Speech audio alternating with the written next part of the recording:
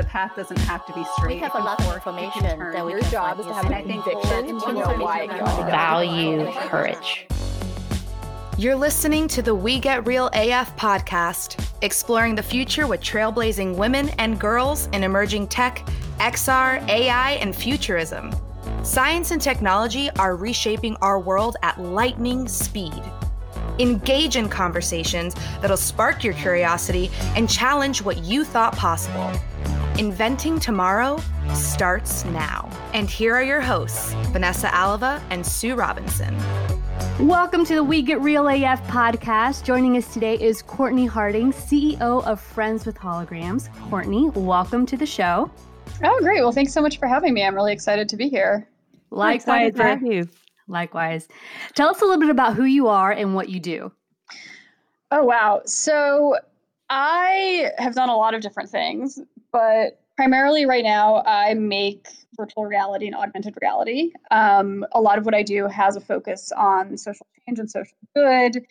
And I really try to focus on solving client problems and making VR that is really impactful and really moves the needle. And I also spend a lot of time just like evangelizing about the technology because it is still so new. So I do spend a lot of time just like putting people in headsets for the first time, showing them things, explaining how VR works. So yeah, it's like all VR all the time over here. That's awesome. You know, Sue and I, as you know, work for a content development company. It's a media production company that's a content developer for VR and AR experiences. And we always talk about how it never gets old to see somebody in a headset for the first time. No, it's really fun and exciting. And I mean, I've done things like, you know, I showed everyone in my family a piece that I'd done and it sparked this really huge debate, which was really exciting. I've put people of all ages. I mean, I've put like kids in VR. I've put friends in VR. I've put strangers in VR. And it's really amazing to see the reactions, right? To see people get so into the piece that I'm showing them. And I had an experience a couple months ago where I was getting my hair colored and cut. And I was talking to the guy who does my hair, and I happened to have my VR headset in my purse, and he and I were just chatting about VR, and I was like, oh, I can show you something, because, you know, the hair dye's got to sit on my hair. He was like, oh yeah, sure, I'll take a look. And I thought he would do like 5 minutes of the piece just to check it out. And he did the whole piece, and he got super into it. And I was actually kind of worried. I was like, oh my God, is my hair going to fall out? Because he's just like so immersed in this world. But it's a piece on child welfare workers. And he's, of course, like a cool downtown Manhattan hairdresser. He's never been in that world. But he even got out of the piece and he was like, well, I made this decision because, you know, the mom said this, but I felt like her boyfriend was maybe a better parent. So I kind of wanted to leave the kid in the house, but I had a concern about such and such. And like really got into and analyzed and took very seriously this training piece that he had no practical use for. And that's the type of stuff that gets me really excited. Like people cry doing that piece and doing other pieces, and I'm just like so thrilled by it. Which sounds crazy, but that emotional reaction to me is really what moves the needle a lot of the time. We know the piece you're talking about, Courtney. It's the Accenture piece, correct, for training social workers. And I agree. It is so impactful. We've both seen it. Do you feel like VR is best suited to skills training and, human interrelation training like the Accenture piece? I mean, a lot of times we hear about it in relation to hard skills training and learning how to operate equipment and machineries. But for creating empathy, is that really the true sweet spot for the technology? I think it's good for a lot of things. I mean, certainly for sort of empathy training, communication training, relational training, I think it does very well for that. I also think that practical training, especially if you're training something that is potentially dangerous or difficult, or something that's not easy to train on, is a great use case. So I've seen a lot of use cases around, here's how you operate heavy machinery safely, right? Like I don't want someone who's never operated a piece of heavy machinery all of a sudden just getting in there and being like, oh, okay, I'll figure this out, right? Like, you know, I think there's so many different use cases in training and then external to training.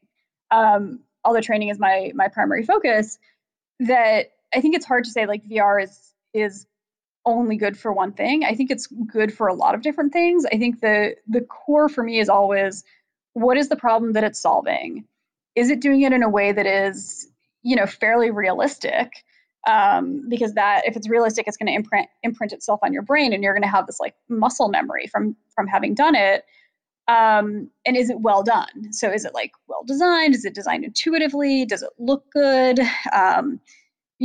Is it, you don't want things that are cartoonish unless that's sort of your whole point, because that's going to destroy like the realism. You don't want things that are unrealistic interactions. So if you're trying to decide, should I ask this person A, B, or C, you want to actually ask that person. You don't want to like use a controller to select a question, because that's not intuitive and that's not how we communicate. So yeah, I feel like there's no like one sort of vertical that it's best suited for, which is really exciting because that opens up a lot of different things to try and to learn. We talk about, Sue and I, all the time about how this year we feel is the year for people to adopt if they haven't already. And, we're always educating our clients that VR and AR have been such a entertainment and gaming solution for so long that it is changing perceptions, and to teach them exactly what you just said, that there are so many use cases and it can really be used across the board. Yeah, I think that's exactly right. I feel like, and this is a mistake I made early on that I've since sort of acknowledged and corrected. And partially this is just a function of there not being a ton of good use cases when I started in 2016, 2017. So I would go into companies and say, look at this really cool thing called, under the water, where you could, be underwater and like a whale swam over your head. I think it was called the Blue. It was and is a tremendously good piece, and it's well done and it's really compelling, but it's hard for somebody who's like thinking about training to see that piece and kind of apply it to training. It just sort of puts VR in the space of like, oh yeah, what a cool fun thing to have at a party, or it's fun for games. And so really I try very hard to show people stuff that is sort of contextually appropriate. Because people, if the first thing they see in VR is like a game, then they're going to get stuck in the mind space like, oh, it's for gaming, right? And not see the applications in training or marketing or anything like that. Right. I think that's a difficult thing sometimes for people to break their image in their heads of what VR really is. I agree completely. And we run into this with even traditional videos sometimes, where if people don't see exactly what they would need in their head, they can't get it. They're not like, oh, well, these people can accomplish so much creatively. Look at what they've done. But they can't say, oh, these people can shift gears to create exactly what I need. So we always find it very, very interesting. But it is client education and showing things that are somewhat, analogous to what they create or what they do in order for them to relate and get it. Yeah. Courtney, go ahead. Sorry. Are there things that you find clients say, I want to use VR for X, and you're like, no, that's a terrible idea? Are there certain things that come up regularly? I don't want to call anyone out. So I like to start with the problem statement with all my clients. So with the Accenture piece, for example, to go back to that, they came to us and they said, how do we decrease turnover among caseworkers because it's really high? How do we standardize training? Because caseworkers now train on the job and they get partnered with more senior caseworkers. And the problem with that is turnover is so high that you don't have a lot of senior caseworkers around. And B, some senior caseworkers are amazing and some senior caseworkers are just kind of okay. And it's kind of the luck of the draw who you get, right? So if you get a senior caseworker who's just kind of okay, you as a junior caseworker will be set back, right? And the families you work with will be set back and all of this. So the problem they gave us was kind of a high level problem, and they wanted to use VR to do it. And they allowed us to kind of iterate from there and come up with a piece that we built. So I think when clients have too narrow a focus, that's when things get tricky. If a client comes to me and says, I want to teach somebody to do X, Y, Z in VR, generally there's a way to do it that's compelling and interesting. Sometimes you don't need it. There are plenty of things that could be videos, right? So if you are talking about a very simple skill, how do you put tab A in slot B. That doesn't really need to be VR, right? But anything that's more sort of like a bigger problem around communication or empathy or bias or anything like that, if you just kind of come up with this broad idea of like, here's what we need to solve, we can more likely than not come up with a way to solve it in VR in a way that's pretty interesting. What about in the era of the Me Too movement and more and more coming to light about sexual harassment, do you see VR as being a valuable tool for training for that kind of awareness in the workplace? Oh, absolutely. So we have a project we're doing right now that is about reading body language. So, you know, I've been through a lot of sexual harassment trainings in my life. Most of them are terrible. And the issue with the way that a lot of them are deployed is that they are like online learning courses, or maybe they're classes, but generally it's like you watch some videos, you take some quizzes, and they're not interactive. And because of the way that they're presented, the scenarios have to be really over the top, right? So you're not going to see in the real world as many scenarios where, you know, it's like somebody does a Harvey Weinstein type of a thing, right? Like that's thankfully pretty rare. What you see a lot more is somebody is out with a male colleague, the male colleague starts sort of, you know, maybe hitting on them a little bit or saying things that are slightly inappropriate, and they feel like trapped and uncomfortable. And one thing that we can teach men to do is read women's body language so that they know, okay, I'm making this person uncomfortable and I need to stop and change the subject.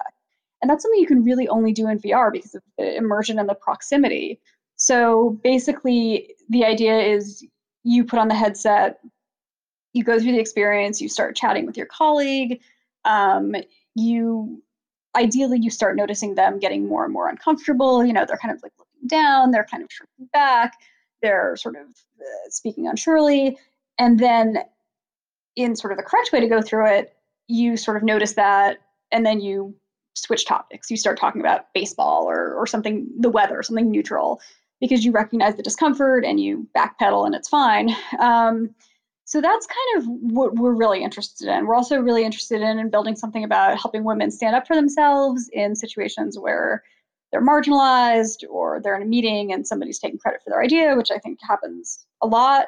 And then, yeah, just helping people realize, you know, helping people feel like they're actually in that situation. And I think VR, well, I disagree with the idea that VR can make you feel like you're someone else. Like, I don't think putting on a VR headset all of a sudden will make me like a different person than I am. That just won't work.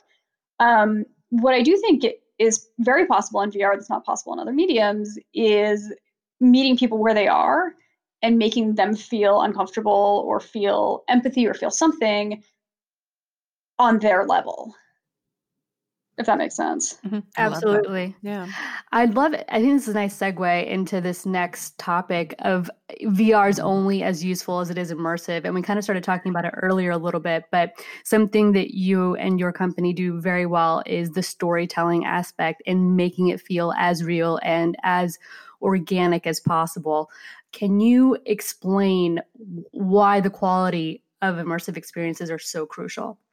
Oh my gosh. So a huge challenge with VR is because people have seen so little of it, first impressions really matter. So I've talked to so many people who had a bad first impression in VR, and it has completely colored the way that they think about it. So, you know, I watched a YouTube video that was poorly shot, and that doesn't make me think, oh, all videos are terrible, close down YouTube.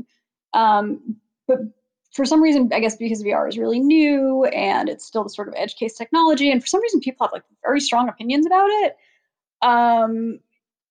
You know, it's really bad when you get someone to have a negative first experience in VR. So we always try to make it very cinematic and, you know, really high quality. We are very specific about, you know, camera heights, camera angles, making sure that it's very smooth and it's well produced and, you know, making it really good quality, because I think there's a lot of people trying to make VR who don't understand the basics of it.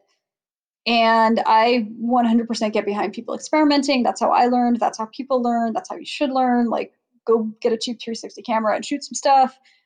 But that's very different than actually, you know, showing it to other people. and having it as a final product. So I think that, I think the stakes are just still really high.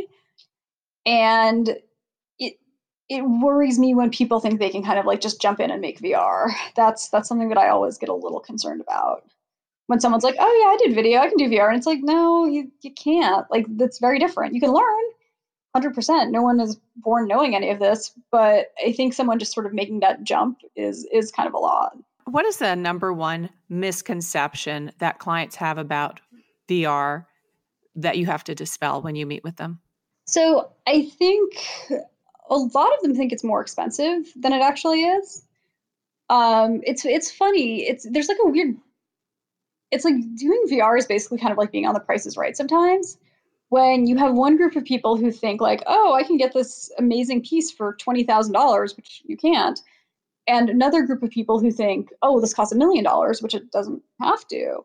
And people don't understand VR budgets.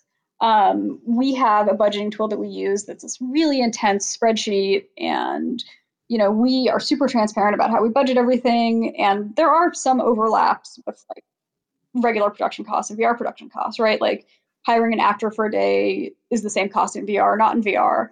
But obviously there's tons of other considerations that go into it. And, I feel like people also have an idea that like you can cut corners, you can do things more cheaply. And it's just, I mean, you can, but it's not going to work. Like you're going to get a really poor quality product. And I feel like people get too hung up on sometimes the cost to the exclusion. Like you get what you pay for. It's hard, I think, with a lot of companies because their budgets are so sort of specific and tied to certain timelines. So that's where it gets challenging, is for me having to explain, okay, yeah, you'll spend a little bit more now, but the return on investment you're going to get is like 10x bigger, and here's why. And a lot, like some people get it and some don't. Definitely. No, we struggle with the same thing in our, because we do similar things. We do the same thing where it's client education and explaining that because it is such a different medium, and to make it as immersive as possible. And with that immersion, people are going to feel more of that reality, that sense of reality when they're in the experience that adds to it. That's what makes it what it is. So we completely get that. Absolutely. So I'm really intrigued by your career path. And I'm wondering, Courtney, when you started out years ago, did you ever think you would be an entrepreneur? Not really. I mean, I had this very strange ziggy-zaggy career path. So when I was in high school, I went to high school in Pacific Northwest in the 1990s. So it's giving my age away, whatever. But I got really interested in like Riot Grrrl and activism. And I started volunteering for an organization that would like register young voters. And I kind of was like, oh, if I just run these voter registration tables, I can go to any concert I want. Because who's going to be mad at like a bright-eyed, bushy-tailed young teenager trying to get people to vote? So I started this sort of little group in Portland, where I'm from, that, we just ran all these voter registration tables, and then we would do benefit concerts for like local nonprofits. And then I went to college to do political science. I kind of thought I would do that. And then I got into music journalism kind of around the same time. I did college radio, and then basically I went back to Portland, where I'm from, after college, worked in politics for a while, kind of burned out on it, got this opportunity in the music journalism space, took it, thinking it would just be like sort of a fun thing to do. And then like got into grad school for public policy, was like, okay, that seems like a safer bet, moved to New York, got more into music journalism. So I've always like bounced around and bounced back and forth. So yeah, I mean, I was a writer and an editor at Billboard for 4 years after graduate school. And then that was when like music technology was getting really big. So Spotify came to the US in 2011. That's when I left Billboard and I started working with music tech companies. So I was running a consultancy on my own, working with international music tech startups that wanted to launch in the US. So that was kind of entrepreneurial. And I was working for really tiny startups. So I was often in leadership roles there just because, it was a team of 10 people like on a Series A. And then I went to work for a small VR production company. And then, yeah, I mean, I feel like I've always kind of liked to start things and do things and run things. And yeah, I mean, it's definitely been, I think, people have asked me in the past, like, how do you sort of thread all these things together? And I think the thing that I can do pretty well is live at the intersection of art and commerce, because I know a lot of people that are really brilliant creatives and so good at that.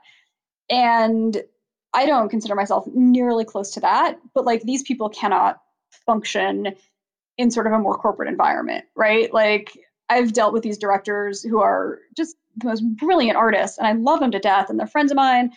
And like, if you ask them to show up for a 9 a.m. meeting, they'll just like shut you down. They'll be like, no, I don't do that, right? Like they can't like put on a suit and go to a 9 a.m. meeting. And on the other side of things, I can put on a suit and go to a 9 a.m. meeting. I don't like it, but I can do it.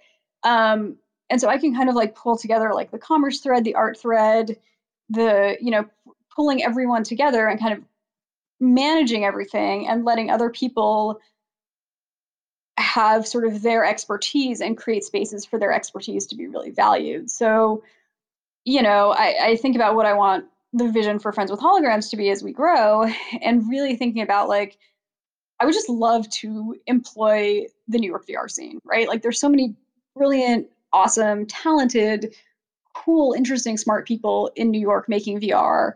And if I could just be like sort of the pipeline for them to do work and to do interesting work, or even, even if it's like corporate work, that'll fund their art projects and have this like amazing community of smart, talented makers, and just be like the sort of vector between that. Like that's, if I think about really what I want Friends with Holograms to be, it's that. It's creating, really groundbreaking, really game-changing, immersive work that has a social good focus and using like the best people out there.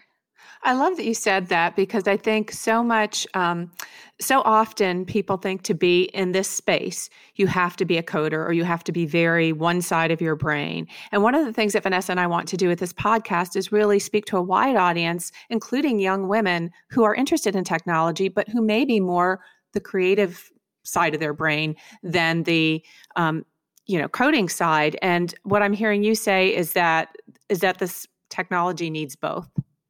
Yeah, I mean, listen, if you put a gun to my head and ask me to do something in Unity, like, okay, I'm dead. Basically. Right? Like, I think you should know a little bit. Like, I know enough to talk to devs. And I've taken like a couple of online courses just so I know like the absolute fundamentals of what is and is not possible. And I think that's a good place to come from, just because you kind of need to know the limits and the bounds and everything like that. Beyond that, one thing that really annoys me when people have conversations about women in STEM, which, should be encouraged, like women should be encouraged to pursue those roles, but the sort of creativity and humanity, if all you're doing is encouraging people to sort of focus on this very narrow lane, you're going to lose a lot of really good ideas. And I see a lot of VR projects in particular that are built by people who have really great technical knowledge, but they can't tell a story to save their lives. And, that's where, again, you need like the art and the commerce and the technology, like everything needs to kind of meet up. And if you have something that's too loaded on one side or the other, you're not going to get a good product. So I would encourage people, if they're interested, like if you want to learn to code, like learn to code, you'll make a bunch of money.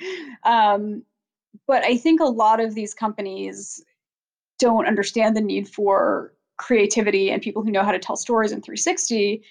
And I think a lot of them are going to fall flat because they're just creating this content that, again, it's technically really interesting and really well done, but no one's going to engage with it and watch it because there's no story.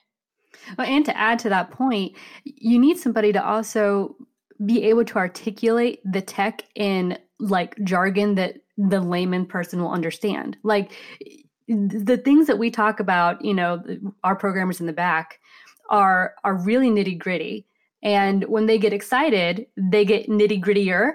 Oh, sure. So if they're in front of somebody who doesn't really get it, we're introducing VR to people that sometimes, most of the time, it's their very first time in a headset. That alone, it blows their mind, but blows their mind in a way that sounds, very intimidating. So you need somebody that can take the technical and explain it in a way that feels safe to a person who's trying this for the first time. Oh my gosh, safe and relatable. Yeah. 100%. And you need someone who can sort of take whatever's being demoed and make it applicable to the person who's watching the demo. So I had this experience a couple of weeks ago where, I was at an event and I was sort of helping out with some demos, and this really smart young guy came up and he was showing someone his demo that he built in a HoloLens. And he just got so technical about it. But like, it was a non-technical audience and he was way too technical and just didn't make the connection. And at a certain point, I just jumped. I was like, is it okay if I jump in? And he was like, yeah, fine. And I just basically jumped in and I was like, hey, you work for an airline. And so here's how this data visualization can help you do X. And here's how this can help you tell the story. And you're really just kind of pulling everything together. And that was what kind of got a good response. And then, they can bring him in and he can talk to their technical teams and their technical teams can like geek out with him and then everyone's happy. But anything that is too technical for a non-technical audience right off the bat, you're just going to lose everyone, right? So yeah, I totally think that you need people that can speak that language for a broader audience. And there are some technologists who really can do that. Like one of my closest collaborators, and he's a dear friend of mine, like he's a creative technologist. So he's like super technical and I've watched him go way off the deep end and I'm just like, okay, dude, I'm going to go walk around the block and let you do your thing. But he can also explain to people in a way that is very digestible. I have a couple of friends like that. That's not the majority of developers that I've at least run across. I think that's such a great point. And I think you can scare people off of a really great technology if it sounds a lot harder than what they need to know. I mean, somebody has to know how to build it and do all the back end stuff, but the client just needs to know that it's going to work for them every time, that it's going to be intuitive and easy, and that it's going to tell their story in a really memorable way or train their workforce in a really, again, memorable way. So what is one thing that that the technology doesn't do now, that VR doesn't do now, that you want it to do, and maybe you're predicting that it will do soon? Like right now, VR is a very... Isolating is not the right word for necessarily, although it can be, and that's something I can talk about in a minute. Like, VR does not take into account everything else that is going on around you. So, I can be in VR and have a very different type of reaction to the person who's doing the VR experience next to me, and there's no way to sort of tell what my reaction is. I also think I've seen a few use cases where people sort of incorporate other senses into VR.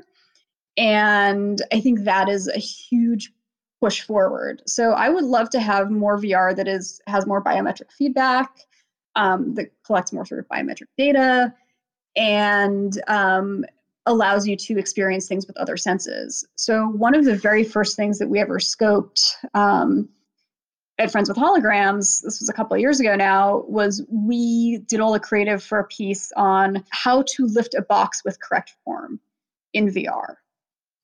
Oh my God. So boring. Very interesting. That's what the client wanted. And we were like, okay, how do we make this not awful? So we basically rigged up something where you had all these sensors on you and you had to mimic the movement of the person lifting the box. And we kind of gamified it. And then, there was sort of feedback. So if you rounded your back in a certain way, which you're not supposed to do, then you got like a little zap. And then you kind of got rewarded for having all of your body in correct alignment as you lifted the box. Yeah, listen, it's not going to win Tribeca Film Festival, but it was interesting because at least it gave people sort of a multisensory experience, right? And it allowed people to correct their behavior on the go and sort of get that immediate feedback. So like that's the type of stuff I get excited about. I think touch in VR is really interesting. So right now, I think in VR, touch is either like very sexual, right? If you're in the sort of VR sex workspace, or like very scary, right? So I've certainly messed with friends of mine that are doing horror VR pieces by like sneaking up behind them, which I don't recommend doing unless you're pretty good friends with someone. That could be very jarring for sure. It was super jarring, man. I like really scared a few people. And I almost took a swing at my friend who I was doing walk the plank, and he like pushed me off, and I just like really kind of lost it on him. And so, yeah, I mean, but there's no sort of like playful touch in VR. So yeah, more of that type of stuff, just like more, I don't know. This is going to be a big year for VR. Absolutely. But I'm definitely excited to see like, how do we broaden everything out and how do we make it more multisensory and just kind of go from there. It's interesting that you say that because my youngest daughter and I were talking about this afternoon and about the idea of maybe attending a concert in VR. And she was like, I don't think I'd want to do that because such a big part of a concert is the interaction with the people around you and maybe meeting somebody new and making friends with them and just sort of the vibe.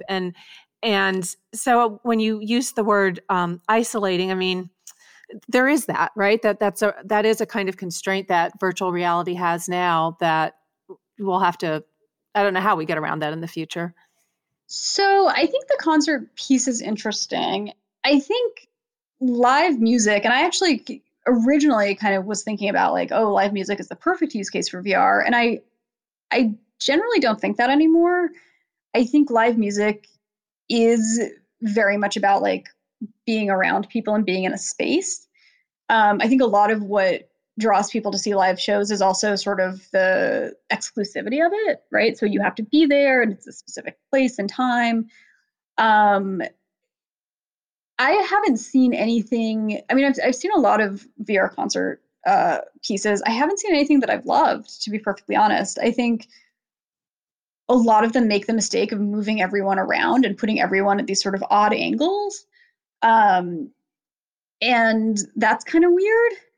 Like, it's kind of weird to just be like, oh, I'm right in front of the stage, or like I'm standing right next to the singer. Like, that's very unnatural. So yeah, the live concert thing in VR, I'm not as big on, and it does feel isolating. I think what we try to do with our stuff is make it, even though it is single user, you are engaged, right? So that's another big part of the concert stuff. You're not really, I mean, you're just watching, you're a passive observer, right? And even like I was traveling a few weeks ago and I went to this really awesome rock show, and I was in Prague. So like, I didn't know, I don't speak Czech. So I'm just standing there. I can't understand what anyone's saying. And I don't know anyone because I was just there for a few days. And I was just like hanging out, standing in the back, drinking a beer. And even then my interaction was minimal, but it was still like I was applauding and I was kind of moving around. And even those baseline interactions you don't get in VR. So I feel like, the way we try to design, a lot of it is like you're talking or you're gazing or you're interacting somehow, and people are addressing you and they're interacting with you. And another huge mistake that I see is, the camera is the user, right? And people forget that all the time. And so I've seen pieces, I saw a piece recently that was generally pretty well done, except the camera for part of it, like you were in the middle of the table. So everyone's sitting around you, and then the perspective was like you are sitting on the table, which like people don't do in real life. I don't like passive VR pieces where no one interacts with you, unless it's like for a very specific creative purpose. So someone was showing me some footage he'd shot, and at one point there were people in there, and the people were just like looking at the user, the camera, with like hostility. And I was just like, I don't feel comfortable in this, right? Like, I'm like, why are these people all glaring at me? And so you have to have that perspective and that interactivity. You need to always remember that like the user has to do something, right? Even no matter what it is, they need to do something. Right. And I think that there is somewhat a time and place for those more isolated, and we're talking about potential enterprise applications, right? You want that person to be engulfed and immersed in that, no distractions type of environment. You want that, as opposed to a concert, which is more of a social atmosphere. And I'm with you guys. I don't know how we, if there's a resolution or we combat that, because it's even you're in Prague and it's a limited interaction, it's still memorable because you're in Prague and you're hearing people speaking in different accents, and it adds to that experience, So as much as, you could be a passerby in a VR experience at a concert, it's not the same as actually being there and feeling the bass and smelling the smells and, all the things, right, that make a concert and live music. Yeah, absolutely. Hey everybody, Sam McLean here from InPhase audio producer and editor for the We Get Real AF podcast. I'm so glad to be a part of this podcast, encouraging women and girls to step into emerging technologies and celebrating the accomplishments of those who do. Make sure to follow me on Instagram at McLean Sounds or check out my website, inphase.biz. Thanks for listening. So what are some questions, Courtney? Say somebody's listening to this show and they're a small business or medium-sized business and they're thinking about exploring virtual reality for training. What are some questions that those folks should be asking themselves right out of the gate? So we ideally come in with 2 questions answered. The first question is, what is your biggest challenge? And the second question is, what is your budget? So we can work with different price ranges. We have a floor for an engagement, and that's just so that we can cover our costs and we can keep the business running. And then obviously, the higher you go, the more interesting stuff we can do. But we need a number off the bat to start with, and it can be a range. It doesn't have to be like an exact fixed budget, but we need to have that clarity pretty much up front. And then we need an idea, right? We need a problem to solve. So, we had a client call us maybe a month or 2 ago, and she basically had been brought on as the head of human resources for a large company. And the problem she was trying to solve is that all of the senior leadership who were non-white were leaving. And she needed to figure out, is this unconscious bias? And she did a lot of research and she found these sort of situations where there were microaggressions and that was causing people to leave. And so, she was like, well, I want a VR situation that helps people understand how to deal with microaggressions. And I was like, awesome, we can run with that. So I don't like it when clients come in being too prescriptive, because unless you have someone on the team who is a really experienced VR director, producer, or whatever, creative for VR is pretty different than creative for flat video. So we've had a lot of experiences where a client will say, okay, well, we did this video, we want a VR version of it. And I have to say to them, well, that's not going to work because you're doing things in the story that will work fine in a flat video, but it won't work in VR. So it's really, the sort of more leverage we can have, the better. And we're really collaborative. Like, we work very closely with all of our clients and we're constantly collaborating with them, and they're the subject matter experts, right? Like, we're just the VR people. So it's really about, working with them to solve this overarching problem. So yeah, I mean, that's where clients really need to start thinking is, targeting a problem, getting the budget together, and then reaching out to us. And we can really iterate from there. All right. So we're going to ask you in this lightning round to do a few things for us. Some of them are going to be questions and some of them are just going to be exercises. So the first one I would consider an exercise. So finish this sentence. Women are... I think women are angry right now. I think, I don't want to get super political on here, but I will say when Elizabeth Warren dropped out, I was really upset. And, I was a fan of hers and I liked her politics, but more than anything, it was really the fact that she was this incredibly qualified, incredibly prepared, incredibly hardworking woman.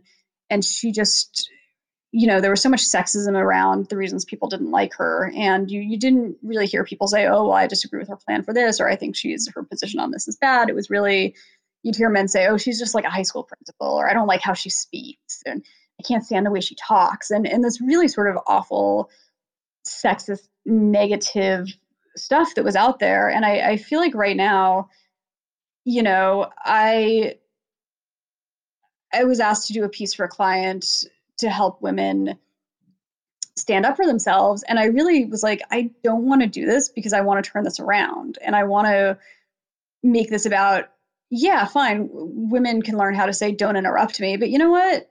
Men can also learn how to not interrupt us, right? Like, men can learn how to not do bad things. And I don't think we should always be in the position of fighting and saying like, you know, gee, I'm really sorry. I know you didn't mean to interrupt me, but, you know, it hurt my feelings. So can you just let me talk? Rather than just saying like, no, like, don't interrupt me. Like, that's not okay. And just setting that sort of social norm. And yeah, I feel like women are just at this point, or a lot of the women that I know are just really kind of over it. It's really interesting you mentioned that, and I love your honesty and transparency. You can get however you'd like. That's what we this show is all about. So thank you for that. It's interesting. In many ways, we've come a long way, and then we're just scratching the surface in certain areas. And you know, I think it's sometimes geographical too, and regional, depending on where you are, on how people interpret that direct. Like, you know, don't interrupt me. You know, I'm a human. You're a human. Forget like, you know, gender here. It's just respect. And some people expect you, depending on where you are geographically, again, to say, oh, excuse me, please. And it's like this political correctness of like trying to be polite, but also and it's like, no, screw that. Because you know what? A guy can say it, no big deal, and move on. But a woman says it that way. And, you know, and several words come to mind, right? Exactly. Yeah. And it's so wrong. And I have encountered this not only with men, but with women. With women. And that I feel is like the most insulting, because like men have been doing this forever and it's been swept under the rug. But for a woman to do that, you're like, really? Well, really? Well, I thought we were on the same side here, you know? So it's just really interesting. I think that leads really well into our second lightning round question. Courtney, what are 3 pieces of advice that you would give your younger self? Oh my God, I love this question. Buy Apple stock. That's good. You know, then I'd be wealthy and I wouldn't have to, as much as I love doing this, I would love to be doing this on a beach somewhere rather than in New York City. Never stop asking for things, right? And I feel like at a certain point, I stopped asking for things and demanding things. And I think that happens to a lot of women. I think women are socialized to sort of be very meek and very kind of like, oh, well, if you wouldn't mind, would it be okay? Right? Like these ways of asking for things that are not direct. I do think that one thing I was better at when I was younger is, you know, asking for things. So I think that, oh wait, I reversed this. This is advice a younger version of myself would give my daughter. Okay, so whatever, fine. It's still good. It is.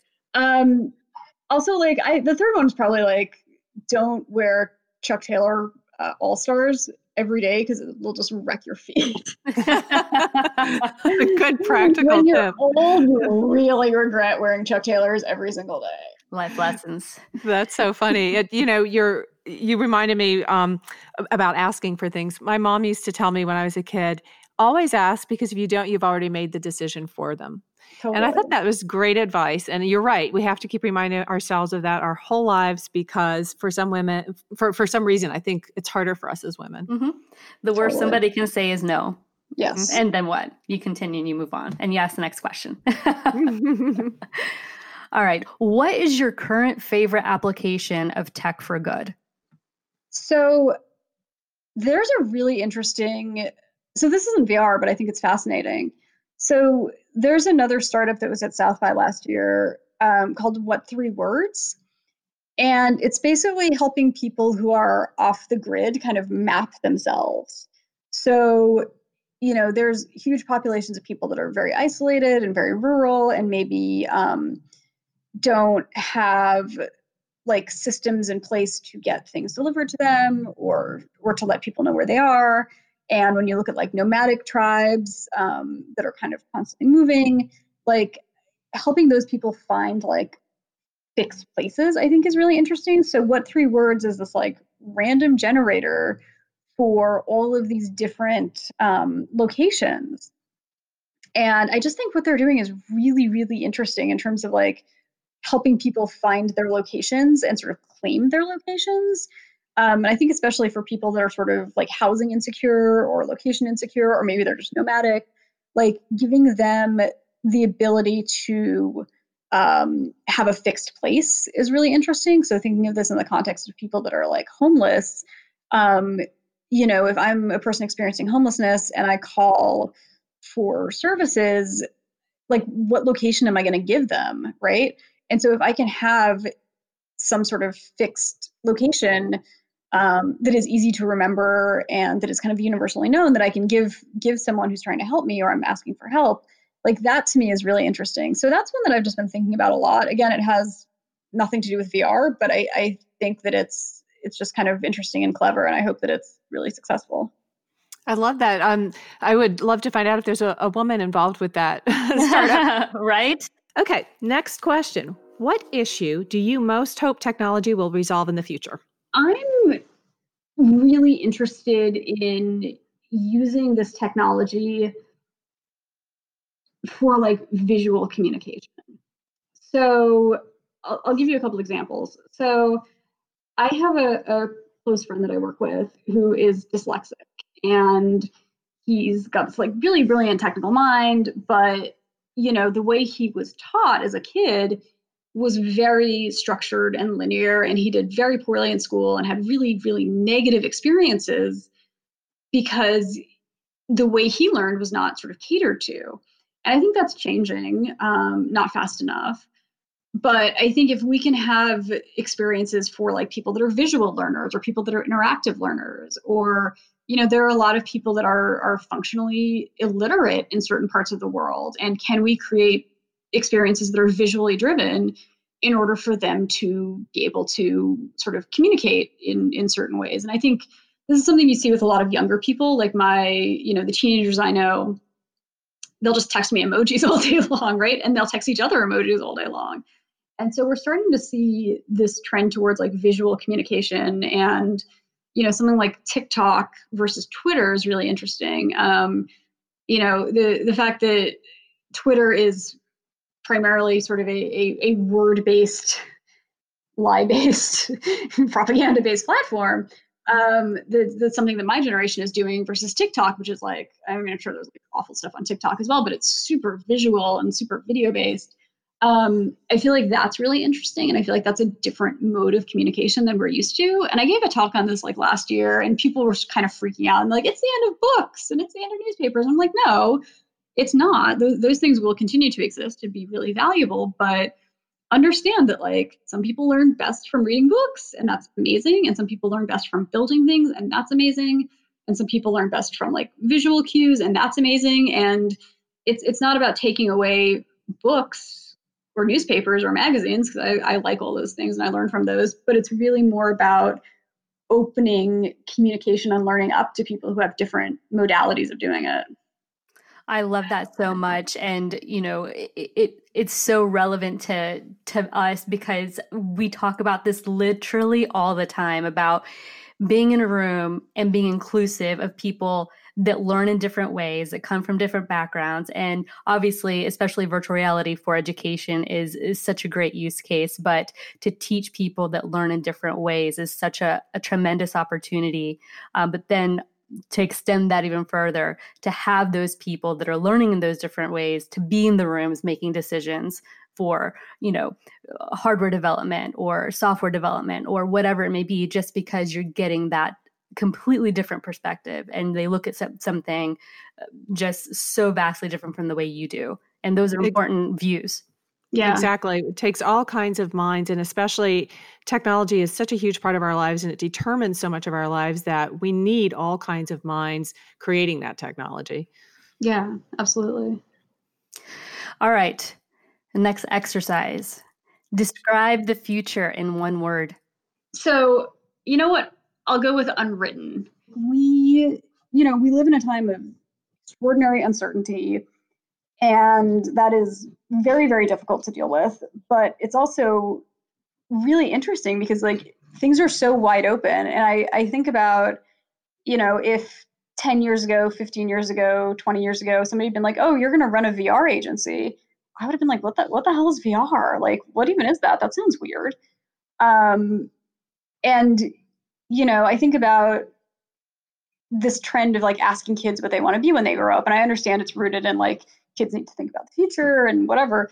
But like the fact is most kids today, like the job they're going to have in 20 years hasn't been invented yet. And I think the fact that there is still so much iterating we can do in terms of building the future is a really valuable opportunity for those of us that consider like the ethics of technology and how do we build things that are sustainable and value positive, or at least value neutral, and not building these technology platforms that are actively harmful. Like we have it within our power to determine at least some of the future in terms of how this technology could potentially be used.